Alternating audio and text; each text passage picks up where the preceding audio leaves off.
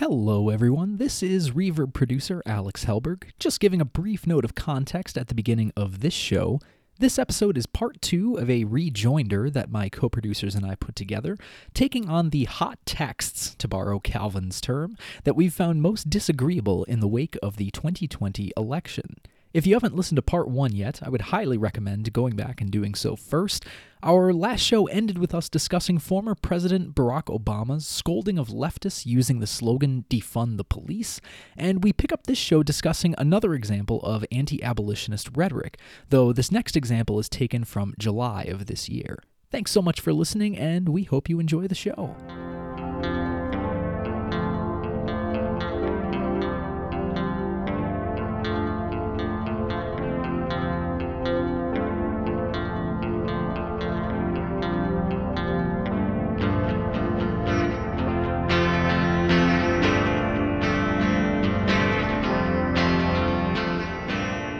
So I just wanted to really quickly share, lest you think that we are beating up too much on just Democrats here as well, because there have been critiques of defund police and abolish prisons from the left as well, or the ostensible left, I guess.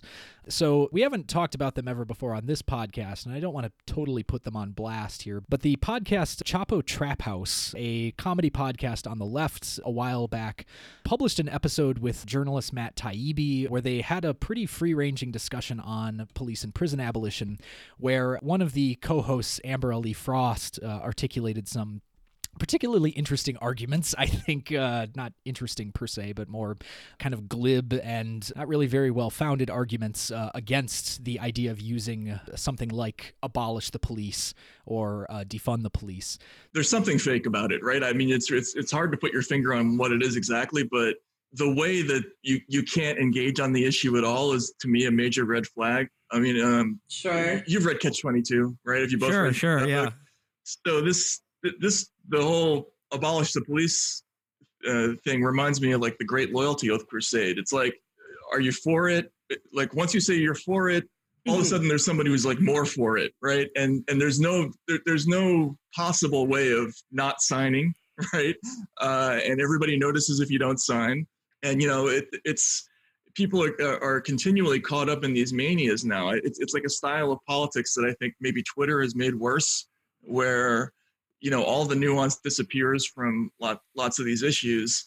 And it's, are you for us or are you against us on this thing, when, the thing might be very complicated and the solution that's being pushed might not be feasible. There's something really, really odd about that. Like, I don't know what it really is, but it just doesn't feel right. I think to me, the tell is the fact that it's not being pushed as something that people need to explain or gain like, a critical mass of support for. Like, you saw this with like prison abolition. And I'm like, that like nobody offline even knows what that is. You're like, oh yeah, prison is garbage. It's cruel. It's vicious. So what does that mean? And you'll have people like, I don't know, Mariam Kaba be like, you know what? I'm no longer explaining what I mean by prison abolition. And it's like, well, oh, then you don't care. This doesn't actually mean anything to you. You're not worried about presenting an alternative program because people want to know what we're going to do with the murderers and rapists. That is actually a legitimate concern. That's not like to say that that's not a legitimate concern just sort of like reveals the fact that you don't have a lot of experience with murderers and rapists.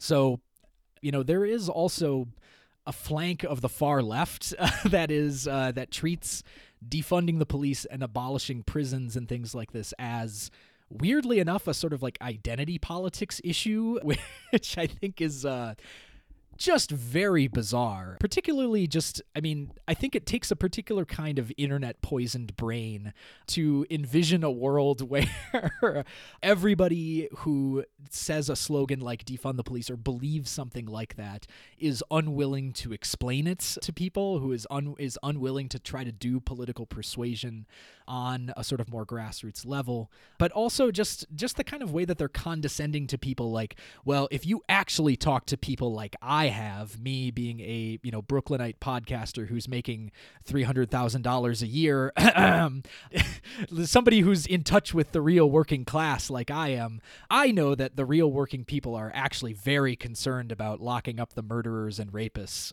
And it's very frustrating that everybody feels like they exclusively have access to the people as like a united voice that has a shared set of priorities. To me, it's very clear that you're like talking about the people as one, just like Joe Biden, right? Like there's no way to really do that in America right now. And so if you're claiming that you are tapped into that unified voice, I doubt you when you say those things. Absolutely.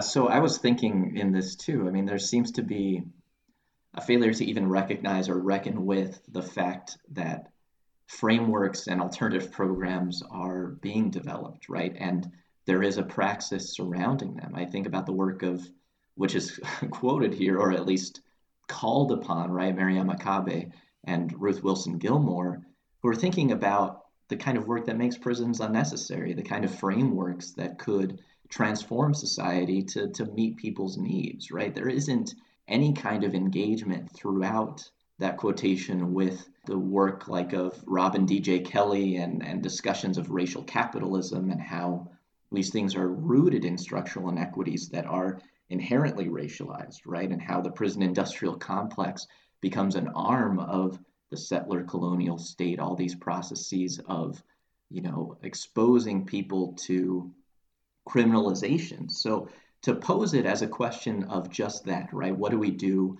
about the murderers? What do we do about the sex offenders is a failure to actually recognize what is at the heart of some of the critiques that are skirted over and the alternatives that are currently being imagined and have been imagined by these quote unquote proverbial people, right? There are people on the ground doing this work. Right. The other thing I wanted to point out is that everything that Ben's talking about is viewed by this camp on the less far left, on the centrist far left. I don't even know what to call them sometimes. Yeah. The anti-identity politics far left. They viewed that stuff as or they frame it kind of misleadingly as a boutique academic reading list. Right. Ruth Wilson Gilmore, Robin D.G. Kelly, Mariame Kaba. These are people who academics know about and people on Twitter, but people out in the world don't actually agree with these ideas. But the problem with that is that you can make that exact same critique of all of the bread and butter issues that these people want us to focus on. Medicare for all, labor. I mean, these are all boutique issues as well because the left is disempowered. Yes. So are you for all of it or are you just for some things because you want to triangulate on other things? And I think that's cowardly and duplicitous. And also in what Taibbi said, there's similar kind of duplicity about rhetoric and organizing that we heard from Joe Biden and from Barack Obama, where he's implying that forming constituencies and saying, are you for this or are you against this, is somehow bad, as though we don't have to do that for Medicare for all and for constituting a 99% and for building a labor movement. I mean, these are just tactics we have to use across issues, and they're just kind of pointing those out because they don't want to engage on this one issue because it makes them uncomfortable. And I think it's important to ask why. Why does it make them uncomfortable? Is it because the organizing is being led by working people and black people in over-criminalized communities, not them? Maybe that's why. Yeah, that's really the rub, right? Like these, as Sophie was saying, like clearly people who are not really in touch with people on the ground, assuming that this is just like internet people, their whole worldview seems to be based on this weird microcosm of Twitter, which is kind of wildly unrepresentative of public opinion, which, I think gives a good reason to mistrust or at least have a little bit of healthy skepticism towards people who are ascending in media spheres who claim to speak for the left, quote unquote, right? Especially just, again, I feel like it's kind of a tired critique at this point, but people who make $300,000 a year are very different from you and I. They have a very different way of viewing the world and the material interests that they have, being media personalities, being people who are within a very different type of material power structure. That definitely influences the way that you think about certain kinds of issues. So yeah, as Calvin is saying, maybe it's better to actually check in with people in your community. How are they feeling about this? Check in with the people who are organizing, to decarcerate schools and work to establish, different kinds of methods of citizen control over local arms of governance. Because you might be surprised by what you find there. That's all I'll say on that one. I think that was kind of all I wanted to get across in my examples here.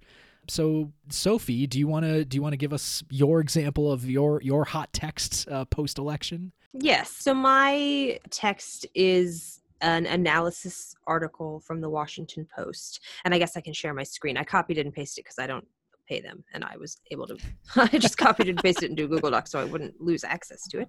Nice. Democracy dies in darkness. It Sophie. does. I know. Democracy dies behind a paywall. So I have this analysis from the Washington Post that was written on November 30th, and it is a response to White House Press Secretary Kayleigh McEnany's tweet from a few days earlier. And I chose this because I think it is just one little example of a trend I think that we will see a lot. Obviously, Kamala Harris is the first Black woman to be elected to such a high office, right? And I think there is, I don't know, I think we can anticipate a lot of discourse around what it means to have women in positions of power. There's several things I kind of take issue with in this little analysis. I guess I could kind of read through it and talk about it as I go. So written on November 30th, and they begin by saying, from literally the day after President Trump was inaugurated, his White House press operation has been anything but a model of honesty and good faith. And now it appears ready to go out just as it came in. So we got kind of like a sort of a snappy mean girl tone from the start here. Trump's communications team on Sunday took issue with a Washington Post report about President-elect Joe Biden's new all-female senior communications team. Its argument, we actually did it first. So basically, there was a tweet to say that President-elect Joe Biden is going to have an all-female senior communications team.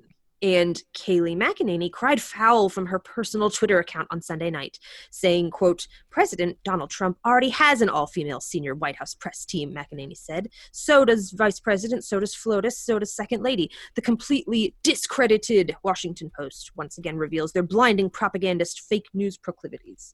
So obviously it's kind of a bad faith. Yes, very impressed by that. So it's kind of a bad faith accusation that it's fake news to say that Biden's staff will or will not be a certain level of female, I guess.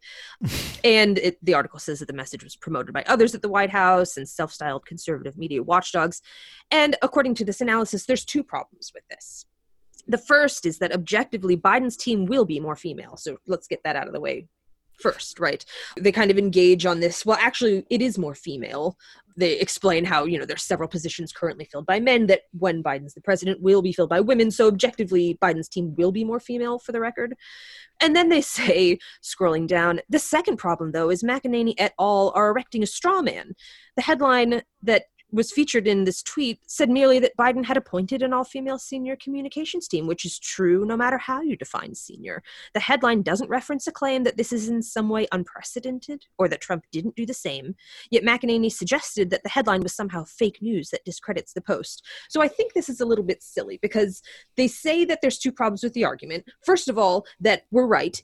Our team is more female. But second of all, it's a silly argument to begin with. And it just seems like they want to have it both ways. Like, we're going to engage with McEnany on her level as if her argument is legitimate. But then we're going to step back and say that it's not legitimate. It doesn't matter. And it kind of goes on to sort of equivocate this, right? Again, we can debate top just as we can debate senior. But again, 3 of the 7 jobs that were just filled by women are now held by men. And those are unquestionably top jobs when it comes to speaking on behalf of the administration. So it just is like really gets into the weeds of precisely how female or not female whose staff is.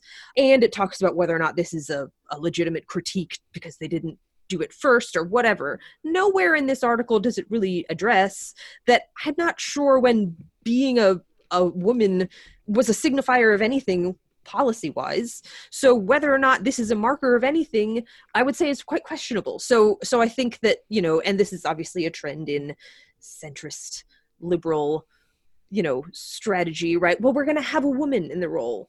hooray, she's a woman, and let's not talk about her stance on any issues, and let's not talk about any policy she does or does not favor. She's a woman, and that's the victory. And it just is like, I think we're going to see a lot of this. I think that there's going to be a lot of one-upsmanship. How female or how ethnically diverse are these various arms of whose administration, and really getting into the back and forth and measuring tit for tat who does what.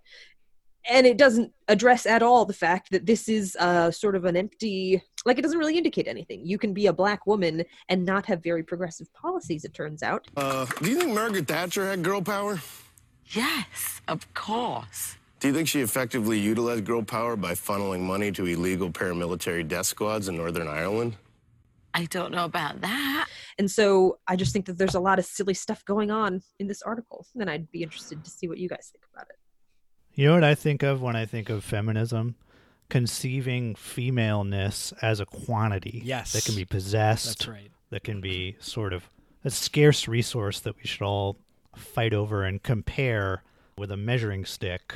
Yeah, I really liked your use of the term measure, Sophie. Like, Yeah. there's a bizarre acceptance of a extremely Trumpist frame that, like, our administration is the most female. We have the most women. You've never seen women like this.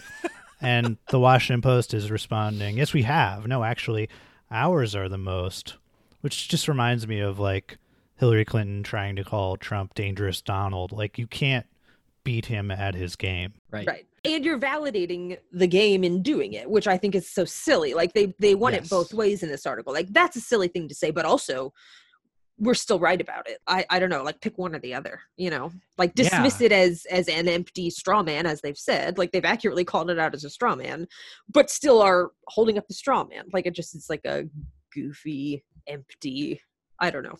No, I think you're right, Sophie. I mean, it's so bizarre more than anything because, I mean, so I'm not a woman. You're not?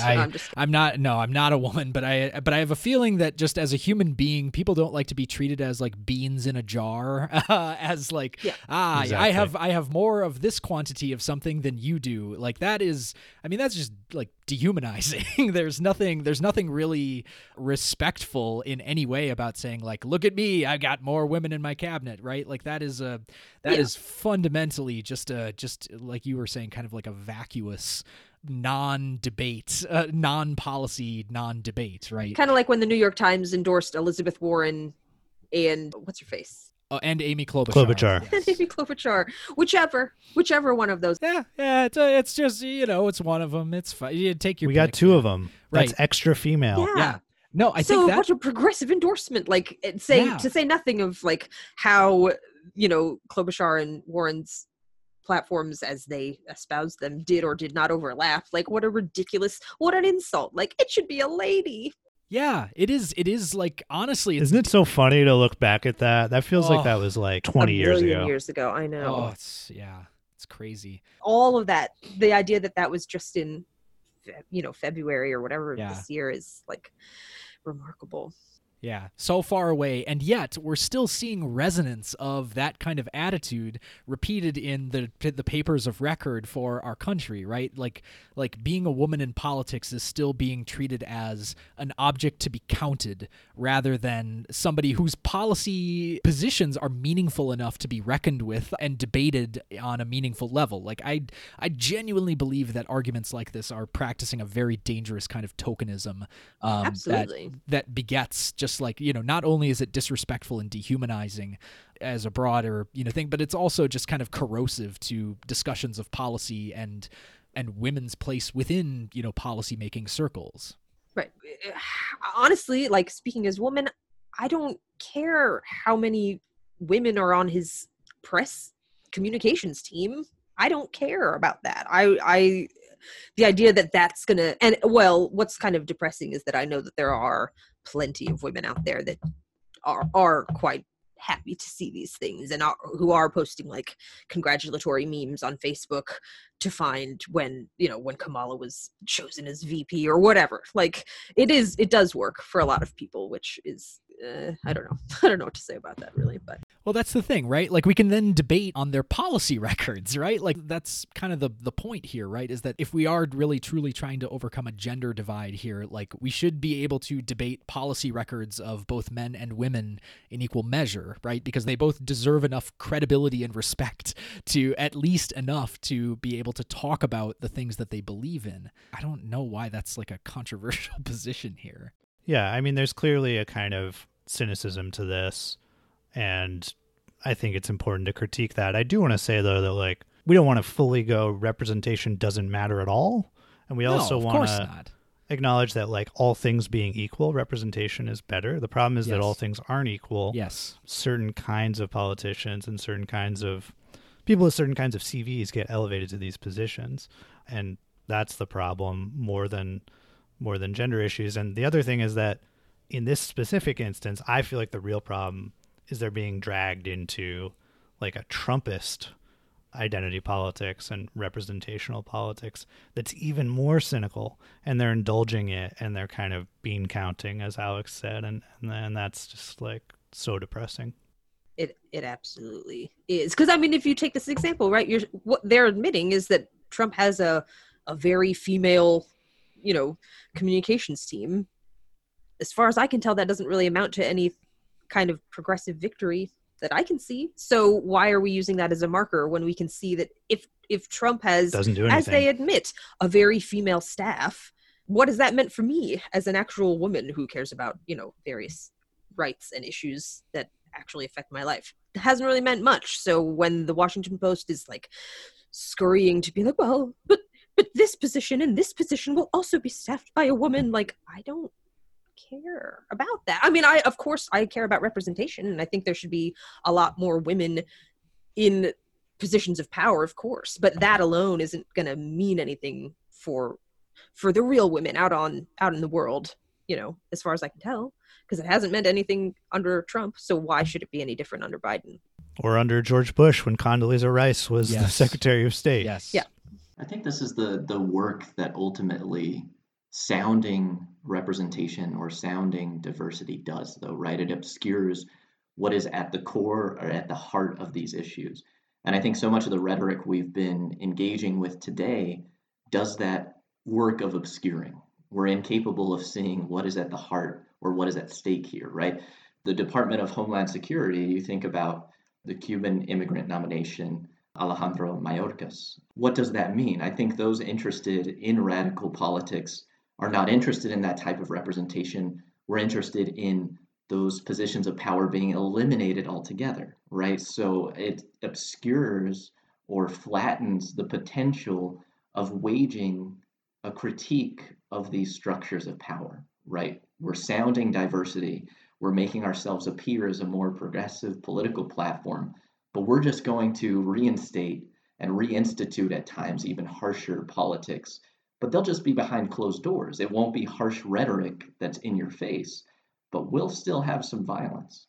And we're going to be patting ourselves on the back all along the way for how progressive and diverse we appear to be. And I just think that that's, all through, I don't know, the Biden campaign is very much about sort of appearance and platitudes more than it is about any sort of substantive policy. So, I look and sound like you want a president to look and sound, and I have a female vice president, and like these things that are supposed to appease the masses because they look and seem like victories, whether or not there's any substance to it at all. The ironic thing about that is that if you actually looked and listened to Joe Biden throughout the entire campaign, that is not what I want a president to look or sound like. Yeah. But that's just me. Whew, wow. Yeah. No, I appreciate, Ben, that you kind of tied this back into our other discussions of the incoming administration and the kinds of discourse that we're seeing from them, because I think it's important to start analyzing early the kinds of strategies that are being put out there as more of just this appearance, a semblance of progressive politics that kind of mask this idea that, nothing is really changed. As Biden himself said, nothing will fundamentally change, right? Which is, I think, more to the point of, speaking to the direct stakes of what a Biden presidency could mean. And if nothing does fundamentally change, where does that leave us in 4 years? What is the next sort of horror show political battle going to look like? I think that should be that should be something that's very concerning for all of us here. So, Ben, I understand that you have something to share with us here as well. Could you serve us up your hot text for this rejoinder? Sure. So, one thing that has been on everybody's mind is fraud, right? To what extent? And so I've chosen an article that's definitely a hot text in relation to fraud. And I think we could hear that sounded very well just in the title itself. Fraud or no fraud, this election wasn't fair. Subtitle, the joint operation by big tech and big media bolster former Vice President Joe Biden's campaign likely landed Democrats in the White House. So this is from our all-time favorite source, right? This is from the Federalist. So I'll go ahead and read through a few paragraphs at a time. Yeah, wait, can we stop for a second? This Yeah. guy, the author's name is Tristan Justice. Their names are always so good. Made up. Totally made up. That's not a real person. Look at him. I mean, we're hearing the voice of justice here. How can you not trust it? I like that. Yeah. So from the voice of justice, right? Tristan Justice writes, President Donald Trump has been deriding the election as unfair ever since the race was called for Joe Biden last month, launching a series of lawsuits in target swing states decided by razor-thin margins. The president has now hinged his 2020 hopes on the existence of voter fraud big enough to tip the outcome. Whether there was enough ballot corruption to manipulate the result remains an open question, one to be decided in the courts. Whether fraud actually took place in an election with record turnout in the form of mail-in voting with last-minute rule changes, there's no question. Fraud or no fraud, however, Trump is right when he claims the election wasn't fair. So what are your thoughts on that opening? It's December 4th. This came out today, Yeah. December 4th. And he's still saying it's an open question whether there was enough corruption to manipulate the result. Presumably that means determine the result. And whether there was fraud, there's no question there was fraud, is what he's saying. Right. And I don't think that's true. I'm very curious about what the definition of fraud that's being constructed here is, right? Because, there's a very wiggly line in between, like, the legal definition of fraud and the sort of unfairness that is being leveraged at the processes leading up to the election from one side or another. So I'm curious to hear how that continues to get developed here. Yeah, I think that I like this, right? So even if there is no fraud, so let's start with the actual argument of this article. To start with, it was an open secret who corporate media were working for from the moment Trump took office. Democrats took notice that legacy outlets were eager to amp up their Russiagate conspiracies, proclaiming the president a covert Kremlin agent operating to undermine American interests. For years, the American people were subjected to nonstop Russia hoax storylines to introduce the Trump presidency, establishing a narrative that would never die, even after a 2-year special counsel investigation debunking the entire scheme. As the calendar moved closer to Election Day, the media didn't just get any more responsible. Quite the contrary. Liberal journalists infected with, and this is absolutely my favorite turn of phrase in this article, Trump derangement syndrome, developed symptoms that grew worse by each month, moving from one conspiracy to the next. First, the president was colluding with Russia. Then, the president was apparently working an illegal quid pro quo with Ukraine. Then, the president was apparently manipulating the operations of the Postal Service to suppress voter turnout in a scene straight out of House of Cards. I have to point out here, so liberal journalists infected with Trump derangement syndrome developed symptoms that grew worse by each month. Huh. Wonder if there's like a literal virus that maybe TDS, played a role in how the media covered Trump over the last year as well. Yeah. This whole thing about so Russiagate, we've done episodes that have covered, the Russia conspiracy stories and things like that. And I'm not, saying outright here, and I don't think we've ever said that there is no collusion necessarily between, oligarchs in this country and oligarchs in other countries. I think that is, worthy of investigation and scrutiny. But also this contention that the Russiagate narrative followed us all the way to the 2020 election is, I think, a little bit of a stretch, because no one was talking about that over the last year. After the Mueller report was published and it was like, oh yeah, there's no collusion, it was pretty much dropped, I think, in most media discourse, other than, again, unless you spend all of your time online, like all of your time on Twitter looking for this stuff, you're not really hearing it anywhere out in the real world. I don't know. That voice sounds a little bit louder online, I think, than it does in real life. Yeah, and with the Ukraine thing, I mean, I think they did kind of prove collusion in that instance. They just didn't have the votes to impeach him. The Ukraine thing was very corrupt. Like, we know that phone calls were placed by the administration to try to get dirt on Biden. I mean, I don't really care about it. It didn't change my vote one way or the other, but like, he's presenting that as if it was, through the use of the word apparently working an illegal quid pro quo with Ukraine. Pretty sure that was shown through evidence as something that really happened. And then the Postal Service, it totally fell apart this summer. We all know that we stopped getting mail on time, as if these are all totally deranged conspiracy theories. Like, materially, we've seen their effects.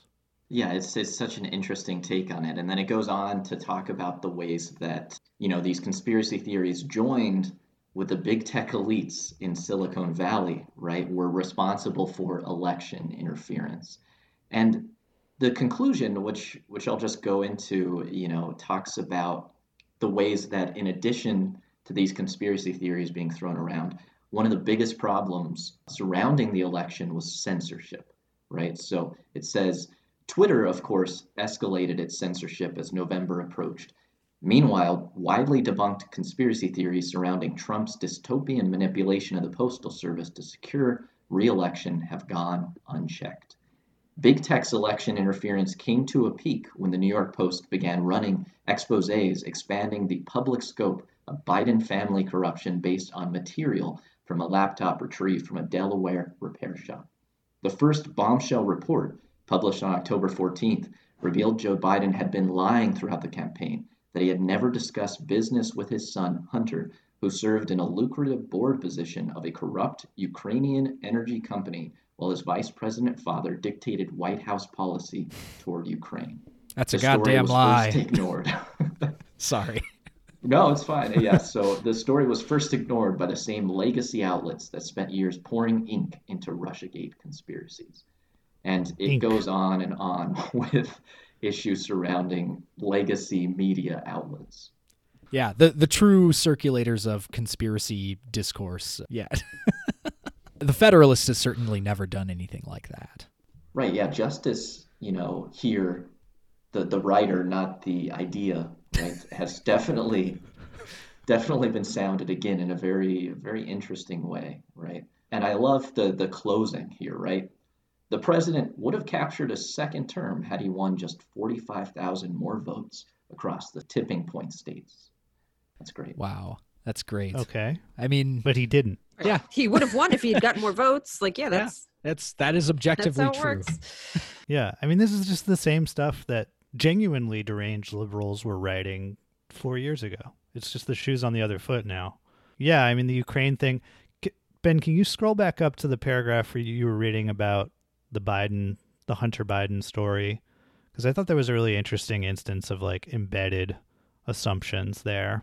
There's this phrase, the public scope of Biden family corruption based on material from a laptop retrieved from a Delaware repair shop. That's assuming that the laptop was in fact retrieved from a Delaware repair shop. That's never been proven. A lot of journalists have looked into this like incredibly dodgy New York Post story and have not been able to confirm it. Biden family corruption is also assumed there. I mean, look, there probably is some level of Biden family corruption, but nominalizing it in that way kind of creates this sense that it's like a massive corruption regime when Biden's kind of just like a boring milquetoast politician. Like, he's not even on the scale of like the Clintons or the Obamas, like making massive money in the private sector outside of politics. Like, he's a career politician. He just wants to make a politician's salary and say hokey things and get his son a job, I guess. But every family does that. I just think like the way that the right has tried to inflate the Biden corruption as though it's this like as though they're like, the Sopranos or something. I'm sorry, Carmela, but I can't do it. I don't think you understand. I want you to write that letter. Excuse me? I said I want you to write the letter. Are you threatening me? What threatening? I brought you a regard pie and a high school transcript so you could write a letter of recommendation for my little son to work in an oil company. I'm an officer of the court. A lawyer. It's just absurd. That is not who Joe Biden is. Especially when, like, if you just turn the lens the other way, you do have a family that is like corruption is their bread and butter. Like, yeah. it seems like a not a very wise path to try to tread in smearing Joe Biden. But it's like that whataboutism that haunts every political discussion. Well, Joe Biden's also corrupt, like as if that cancels out Trump being corrupt, or like it seems like, again, kind of an empty, just a fruitless path. Right. I just wanted to say, as kind of my concluding thought here, the sort of equivocation or the escalating of Biden's corruption above that of, say, Trump is I think kind of fallacious in this particular article. But then again, I think we can say with it in multiple ways, in multiple levels of figuration, justice is blind. Thank you, ladies and gentlemen. I will be here all week. Yeah, justice is blind is actually a great statement. It's a great soundbite. We should not defund justice. Yes. That's the last thing we should do. That's right. The man specifically. Yes, yeah. He needs to keep Tristan Justice's job. We need to keep having tax. Increase the funding for it. We just need to reform him. Right? We don't need to defund him.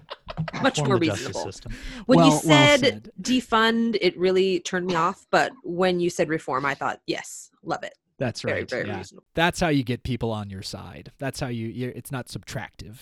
So, well, this is... All right, folks. Happy holidays. Happy holidays. This has been a real joy from all of us at Reverb. Thank you for joining us today. We really enjoyed bringing this to you, and we hope you got a little catharsis out of it as well. So, from all of us, I hope you have a wonderful holiday season, and until next time, take care, everybody. Bye. Bye-bye. Our show today was produced by Ben Williams, Alex Helberg, Calvin Pollock, and Sophie Wadzak, with editing work by me, Alex Helberg. You can subscribe to Reverb and leave us a review on Apple Podcasts, Stitcher, Android, or wherever you listen to podcasts. Check out our website at www.reverbcast.com. You can also like us on Facebook and follow us on Twitter, where our handle is @ReverbCast. That's REVERB_CAST. If you've enjoyed our show and want to help amplify more of our public scholarship work, please consider leaving us a 5-star review on your podcast platform of choice. And tell a friend about us. We sincerely appreciate the support of our listeners. Thanks so much for tuning in.